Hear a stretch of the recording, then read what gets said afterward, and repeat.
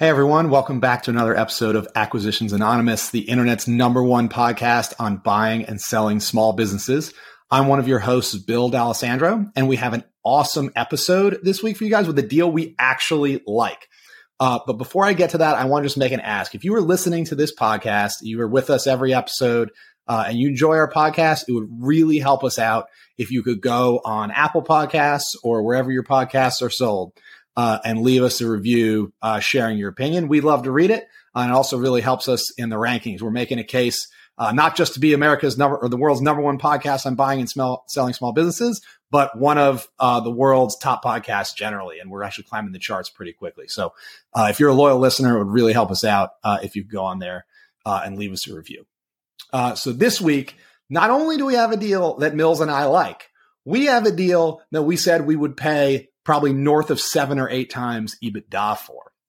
So this is a really, really good one. It's kind of half software, half services, captive municipal customers, services mandated by law, and bonus, it's from an intermediary that we've never seen before that we were really impressed with. So I hope you enjoyed this week's episode of Acquisitions Anonymous. This episode is sponsored by Live Oak Bank, the #1 SBA lender in the country by dollar amount. But they're more than the top SBA lender. They also provide USDA and conventional financing, tailoring each loan to their customers' unique needs. Whether you're looking to buy or expand a business, let Live Oak be your financial guide. With Live Oak, you get a partner who believes in your success and is willing to take the journey alongside of you. Live Oak's M&A financing experts lend across many industries nationwide.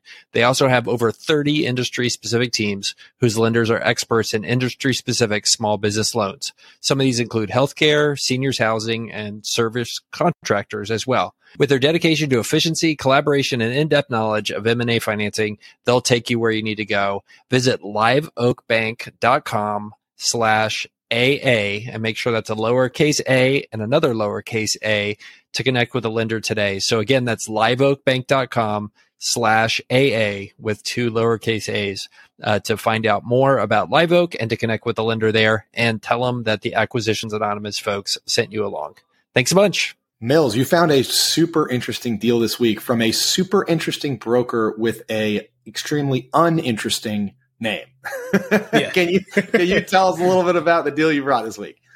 Yeah. So this is a deal that kind of jumped out at me, I think, for a few different reasons that we'll talk about. But this is with a firm called Business Acquisition and Merger Associates. They're in Charlotte, Bill's backyard, and their name is the most confusing, most difficult to remember name. They're not sponsoring this episode, by the way. Their website is catchy. It's buysellyourbusiness.com. So I can always remember that. But they have consistently unique companies for sale. Every time I look, they are actually moving them. Like, it's a red flag anytime you see a broker and they just always have the same companies for sale and they never seem to actually sell anything. It's probably because expectations are off. But this one is a water safety and compliance company. So the tag they put on is Purity. It's $11 million revenue, $2.2 million EBITDA, water safety and compliance company. So their revenue projected in 2022 is $11 million. Projected cash flow is $2.2 million. It's based in the U.S. Purity is a leading water safety and compliance company serving municipalities, industrial customers, and healthcare systems across the Midwestern and Eastern U.S. The company enjoys a highly recurring revenue stream supported by multi-year contracts and consistently generates 20% plus EBITDA margins. That checks every box for every buyer who's read a book about buying a business, just in case. Man, we have some very excited search funders right now. Yes. Annual top-line growth averages 12.4% over the past 5 years and trending at similar levels in 2022. Services offered by Purity are state-mandated and enforced by local municipalities to ensure safe drinking water to the public, resulting in stable and predictable cash flow profiles. So think highly regulated testing, compliance. This is not like, you're going door to door selling stuff, probably a long sales cycle, but very sticky customer base.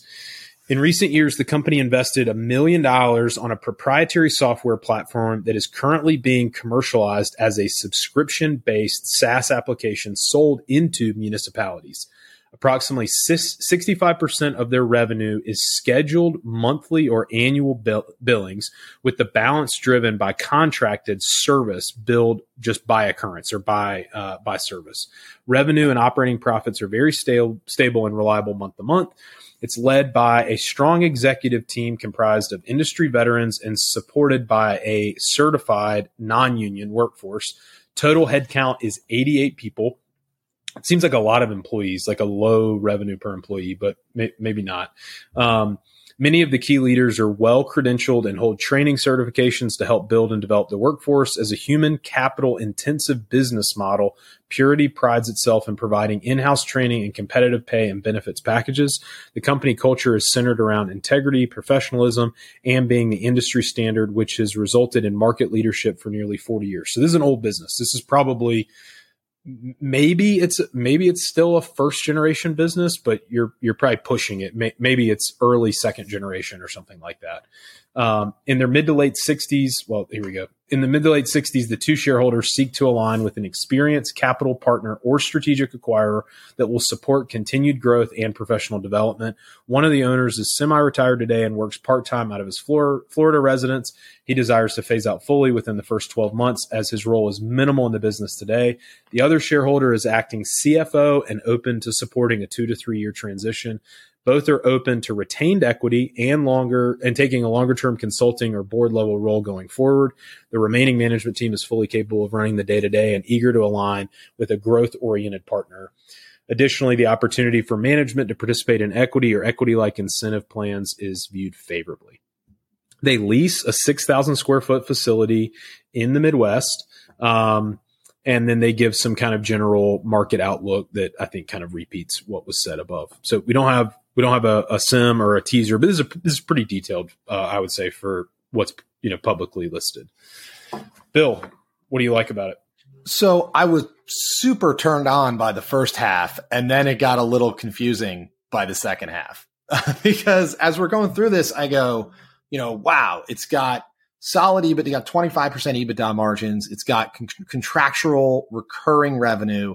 It sounds like 65% of it is recurring revenue and probably 35% of it, while not truly recurring revenue, is like reoccurring revenue, where it seems like they ding them like every time they need a compliance audit done or something, which is legally required to happen on a regular basis. So loved all of that. And thought that, geez, they got captive customers. It's legally mandated. Municipalities who are super sticky. Like once you get in SOPs with government, they don't switch out. Especially if it's kind of proprietary software, like it seems like these guys have. So I was like all into it. And then I got confused because it's supposed to be a software business, right? And it's got $11 million in sales and it's got 88 employees. And then it said, the key leaders are well credentialed, have training certifications to build and develop the workforce as a human capital intensive business model, which is never what you want to hear in a SIM software. I just cannot believe they wrote that. So I'm like, is this software? Is it a consulting business? It's starting to make me wonder that it's more a consulting business because software companies don't have 25% EBITDA margins. They have 50% plus EBITDA margins. And so I'm like, how do you deliver? So I just did some quick math. 88 people, even if they make like on average fully burdened like $60,000 a year, that's $5.3 million of annual payroll. So like this is it seems like the cogs on this thing is the people. So Mills, do you think it's more consulting than software? Yeah, the way I read it is they are traditionally like a professional services firm, like architecture, engineering, environmental consulting, but kind of in a regulated subset of that has to do with municipal water. But they also saw maybe some potential to become a software business or become, a software provider that maybe either entrenches them further with those customers or provides access to new markets, or maybe it's just, a revenue play. But my guess is if you look at the pie chart of their revenue, the software is very, very small. They're touting it here because it's a growth opportunity. Well, so that's what confused me because it said 65% of revenue is scheduled monthly or annual billings. So that would be 7.1 million. Okay, you think that's like we come audit you and do a professional service every year? Yeah. I think it's confusing because it's in the same paragraph there. But my guess is that Mecklenburg County has wastewater treatment, and they have to be tested on a regular basis by a third party who's not a municipal employee and maybe not even a state employee. And they come in and they do the same thing every month. They test the water. They test the filters, they make sure all the levels are right. And then this one-off, service billings is, hey, you know what? You need to schedule, some downtime on the equipment for filter changes, and we have to be present while that happens, or something like that. Or we're going to sell you the filters, or we're going to sell you, some specialty kind of one-off service. But my guess is these employees physically being on premise, and that's why they talk about you read the employee heavy thing as bad. I read it as a moat, because how quickly, or really how long would it take to get 88 employees who can do this? It would take a decade, if you really wanted to grow it organically from zero. Yep. So you're saying they got 88 people who know how to serve this market. Yep. And I see that as that's their competitive advantage. Yep. Interesting. So maybe the software is something that kind of augments their service stack. It makes it easier to, maybe they don't need to come in and actually paper logbook it. Maybe the municipalities can log it. So it's probably sold, in conjunction, I guess, with the service offering. Yeah. I mean, this is really interesting, because this could be one of those things that's in like a niche market that people don't really know is there, that requires a lot of kind of expertise and experience to understand, a lot of reputation to get in. And it's possible they understand the municipality testing and compliance market better than anyone in the world, and have the credibility to sell software into it. So this could be a service business kind of on the cusp of pivoting into a software business. They mentioned at the bottom here that the two shareholders are both in their mid to late 60s. So this could be some older guys who are smart enough to realize what needs to happen, right? Obviously, they've invested $1 million in software, but maybe not quite smart enough to actually execute it and roll it out and finish the transition to making this a SaaS business. Potentially really interesting. So Mills, you're exactly right. Like, this is the type of thing that once you're in Charlotte Municipal Water, it makes it 1,000,000 times easier to get into Raleigh Municipal Water and Columbia Municipal Water, because like the thing about people who buy software for government, like their number one thing is risk aversion. Like, nobody gets fired for buying IBM. So like, if these guys are IBM and it's just a matter of saying, look at all the municipalities we already do. They also kind of insinuate in here in this overview that there's sort of being a shift where municipalities used to do this with internal resources, and now more and more of them are contracting it out. So it's possible they are kind of perfectly positioned as an industry is changing over, and they've got 20 years plus of experience, or 40 years of experience, and all these other municipalities. I would think you could roll this thing out broadly and quickly. Kind of using your resume of other municipalities. So I really, you can't clone that overnight is what I'm saying. You also mentioned, I really like this SIM. It's detailed, it's professionally put together. You said you've seen deals from this advisor before. Yes, they are a total unicorn when it comes to sell-side advisors. They have a very atypical process. So there's some clues in this teaser that tell you. One of them is in the next to the last paragraph, and it says the two shareholders seek to align with an experienced capital partner or strategic acquirer that will support continued growth and professional development. In the past, when I've signed NDAs and talked to these guys, and I've looked at a number of deals from them, they are kind of the opposite of the just, mile wide, inch deep, like, we'll let anybody see the SIM. All you have to do is e-sign an NDA. You, I think, can maybe e-sign their NDA, but they're going to call you before they send you the SIM and vet you like pretty hard. I've been surprised in the past, like, Matt, we've talked, what we like, we have committed capital, all those things. And he's like really pushed hard, like, no, this is what we're seeing. People are paying, 6 or 7 times for this type of thing. We know what it's worth, and they will really, like, if you're a searcher and you try and get information about this business, I would be willing to bet that they may not even give you the CIM, just because they're being judicious about their time, your time, and the seller's time. One of the really cool things that they do, though, their CIMs, if you can get one, you should try if you like any of these businesses that they have for sale, because the unique thing they do is they do blind CIMs in almost all cases. And what that means is you sign an NDA, you get more information about the business, but you don't actually find out the company's name. And I'm trying to think, I guess maybe they typically tell you the city or at least the state. But as a buyer, it's kind of comforting because you realize, okay, if I'm looking at this CIM and it only took me 3 clicks, how many thousands of people know all this information about the business that I hope to own? Whereas in this case, you might have to be like under LOI to find out the name of the business and to actually go meet and talk to the sellers. I love it as a filtering mechanism, and it is very atypical, but I think it yields a really good experience for the buyer if you can jump through those hoops. And it ultimately, I think, yields a really good experience for the seller and the company, which is what you ultimately care about, post-close. Which is why you mentioned that, these guys aren't typically slinging your 3 to 4 times EBITDA engagements, right? They've got much higher quality businesses for sale. They're going to trade for much higher prices. And it's probably because they operate professionally and protect their sellers. Yes. And I mean, I think it's worth noting, because a lot of people will ask us this as follow-ups for the episode. I'd be willing to bet that this business sells for north of 7.5 or 8 times cash flow.